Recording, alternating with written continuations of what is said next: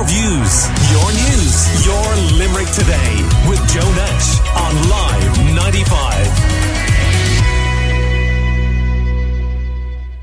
Now, as I mentioned, International Women's Day today, and it's celebrated each year on this date to mark the social, economic, cultural and political achievements of women and to bring attention to ongoing gender disparities, inequalities, and someone might explain this to me in a bit of detail at some point. I'm sure one of our guests will be able to. Inequities, which is something slightly different in Ireland and around the world. But it's a day too of celebrating progress, and we're joined this morning to chat about some of the challenges and the progress made by women in the country. And Councillor Sarah Kiley's with us, Karen Brosnan, who's president of Network Limerick, student Molly Cantwell, and Limerick blogger Jen Ronan also with us. And you are all very, very welcome indeed. Great to have you here. And we'll start with you, Molly Cantwell. Good morning to you and happy International Women's Day. Good morning. Thank you very much. Same to you. So we've been told on this show by contributors that young women, for example, continue to face sexual harassment. I mean, how do you assess where that is now, Molly, as a young woman? Of course, young women still face sexual harassment. Literally the other day on the street I was heckled while trying to collect a parcel, and it's the same thing on countless nights out, on just going about your daily life as a young woman. Harassment, I think, is the least of the concerns of a lot of young women. Like we see in Ireland, there's 1 in 3 young Irish women of college age raped. There's 97% of 18 to 24-year-old women throughout the UK experience sexual assault. We saw a statistic released by Women's Aid on Valentine's Day, which revealed that 93% of women say a partner has threatened to release intimate photos during an argument, despite the legislation, COCO's law. So, sexual harassment is an awful thing. It's the least of a lot of women's concerns at the moment. Like, it's something that I've just taken into my daily life. It's something that, it feels like it's never going to change unless there's a massive societal change. And at this point, I don't know what more young women can do, or women in general can do, to speak out against it. Yeah, I mean, that's so worrying to hear you say that young women are factoring it into their daily lives. We really do. I mean, you walk down the street home with your keys between your hands, you keep like a bottle of, I've been given a tip to keep a bottle of men's spray deodorant in my bag because pepper spray isn't legal in Ireland. It's something that women just take into account all the time. We don't go anywhere by ourselves. There's harassment and heckling all the time. Like, that's just something that women have gotten used to. But to live in fear as a woman all the time, no matter what you're doing, is another thing altogether. Yeah. I mean, Jen Ronan, I suppose we might naively have thought that the situation was improving. No, not at all. No, it's gotten worse because now we have online stuff as well, and we have all sorts of things going on, and myself and Sarah were outside talking about the amount of abuse you get as a woman in any kind of position where you are in a public forum.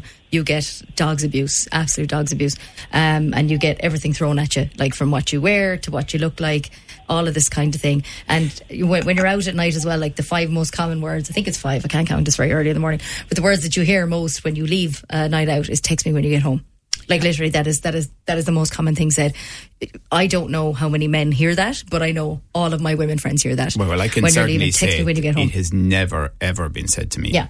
Ever. And, it's that kind of a thing that you could be having an amazing night, and it's just this little full stop at the end of the night that just reminds you that you're not safe. And I think it was last year now, COVID is not a couple of years out of my memory, but somebody asked on Twitter, it was a year or two ago, and said, women, if you were a man, what would you do differently as if you were a man out on the street walking around or whatever?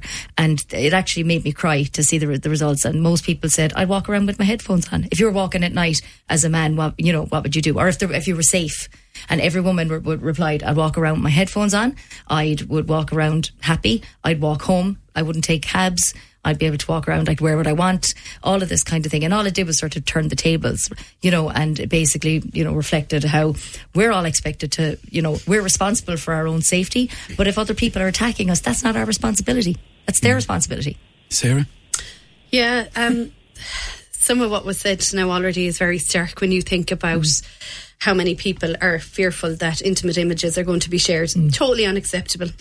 We need to be talking about this in secondary school. Yeah. Consent is a huge part of any discussion, and I think we need to start younger. I think consent is age 17. But at the same time, we know from it's evidence-based that young people are sexually active an awful lot sooner than that. Yeah. So the conversations need to happen sooner. And I totally agree with Jen there. That is, straight away when you said it, only recently, text me when you get home. Yeah. I was leaving someone in a taxi. They were heading to Castletroy. We were after being in town, and I said, Circa, text me when you get home. And what are your thoughts then about the Minister for Education suggesting that there would be an opt-out when it came to sex ed classes? That was something that parents could do if they wished? You see, there's a lot of controversy around this, and I totally understand as a parent why. Now, thankfully, my children aren't children anymore. Mine are 18 and 22, and they have an independent thinking, thankfully. So the parent is the primary educator in any child's life. Yeah. And parent, I mean guardian, I mean whoever looks after you, the primary caregiver is in the home. So that's where all education starts. Yeah. We have no control once they get to school what's taught. If it's in the curriculum, it's in the curriculum. If it's not, it's not. And what's in the schoolyard then after the curriculum? Absolutely. What they're going to hear. So we need to be very careful the road we're going down. If we remove something, we need to replace it. The vacuum is where the problem is. Yeah. And we also need to address, now we know we live in an Ireland that is very diverse, multicultural, multi-religious, all of that sort of thing. And there are a lot of religious groups who opt out of certain lessons and different things like that. And whatever your feelings are on it, you have to respect people's beliefs and things like that. And with the issue with consent as well, I just read yesterday that a man was sentenced to 21 months in jail for uploading a video without consent of an ex-partner, an intimate video. And I thought, fair enough, at least so we have come some far way. It's International Women's Day, and we're talking about lots of different issues relating to it. And Molly Cantwell, on the point about sexual education, in primary and secondary school, what are your thoughts on that? Well, as a young person, I'm not a parent yet, so I suppose I don't have the perspective of, what my children might learn in school, but I don't believe that there should be an opt-out clause for sexual education in school. As a parent, you don't know what choices your young child is going to make throughout their life. You don't know if they are going to identify as gay, as trans. You don't know. There needs to be a broader curriculum. They need to be educated about more things in school, because you never know if they could end up going down a different road, if they could end up identifying differently. So your perspective as a parent, trying to shield them maybe from something that you don't think that they're going to need to know. You don't know if they're going to need to know that in their lives. So I don't think the opt-out clause really is something that should be held up at all. I think as well there's so many aspects of relationships and sex ed. As a teacher, I've seen these different things that are coming up and the different subjects, and it's sexuality and the actual, the reproductive system and all of this kind of thing. Everything's put under the one sort of the one umbrella, and I think it's very important for kids to know at a certain age, like what sexuality is, when they understand the concept of, sexuality, gender, all of this kind of stuff. And I know it's, can be controversial for some people. Not for me, people are who they are, and that's the way it is. And, but, schools, the first thing they need to do is take religion out of the schools altogether, and then we might have a more level playing field. We're chatting to blogger Jen Ronan. Councillor Sarah Kiley is with us, student Molly Cantwell on the line, as is Karen Brosnahan, who's president of Network Limerick. Good morning to you, Karen. Morning, Joe. The stereotyping of women in the workplace, has that receded, or does it remain, you think, quite a big issue? I think it's changed, Joe. Speaking from my own personal experience and what I'm seeing in the workplace, I think we're definitely moving. And you asked earlier about the difference between equality and equity. The difference between equality and equity is basically treating everyone as equal and putting the same measures in place for everyone. But the reality is everybody is not equal, and we all have different circumstances, and we all need different resources and opportunities put our way.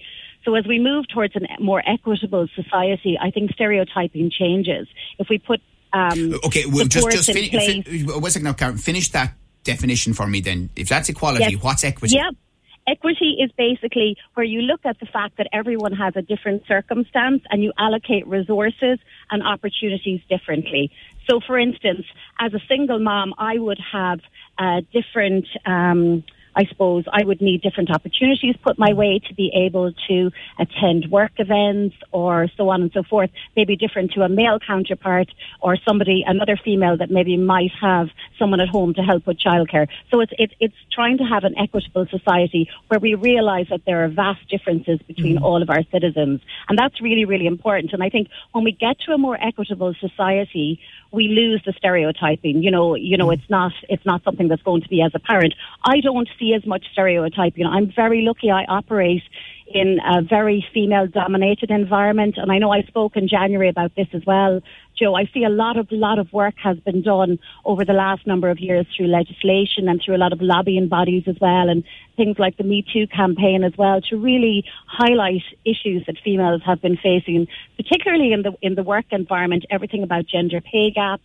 trying to make sure that there are equal opportunities and that women have the same opportunities as their male counterparts. And a big thing that I would say to people this morning on International Women's Day is seek out those employers that actually have the resources in place to support you.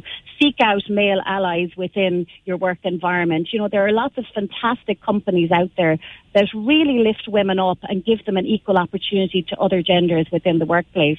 And Limerick is a wonderfully inclusive city. And I say this always, if you look around at the amount of women in senior roles, that the president of our university is a female, the CEO of our airport, the CEO of our chamber. We are a city of all genders and all ethnicities that embraces diversity and includes people and gives opportunity. I'm really proud of that, Well, let's just ask Jen, how far would you go in agreeing with that last statement, Jen?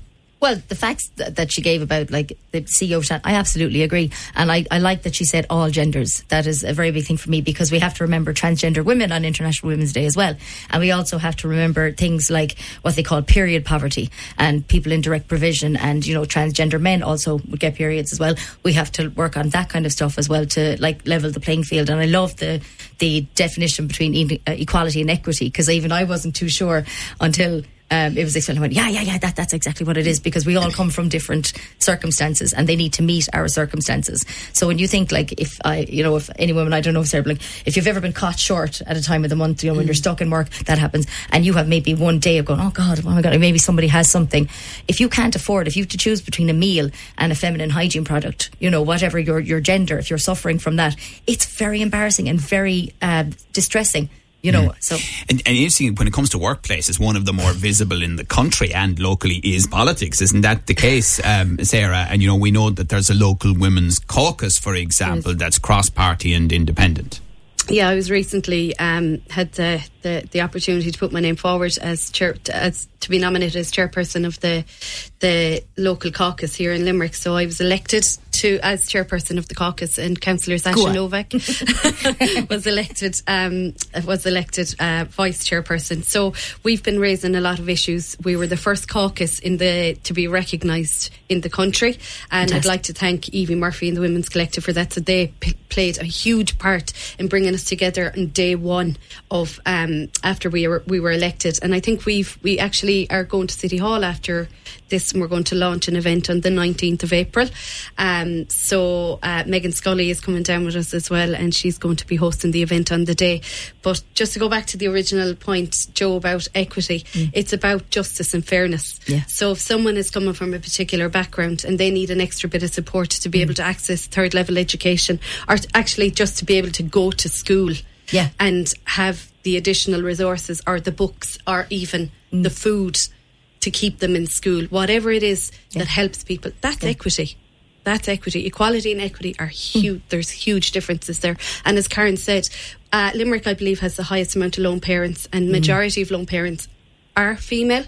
And we need to empower those women. We need to make sure that we celebrate women across sport as well is very important. I mean, I'm glad you made that point because, you know, if you look at the pure statistics around this, you will see that Limerick City in particular has areas that are among the most deprived in the country, often right beside areas that are among the most wealthy in the country. It's extraordinary. It is extraordinary, and it's something that I've been critical of with the regeneration programme here in Limerick. I don't think it has made the impact that it should have made, and I still see education not being brought to people. You need to educate people on their terms, not on ours.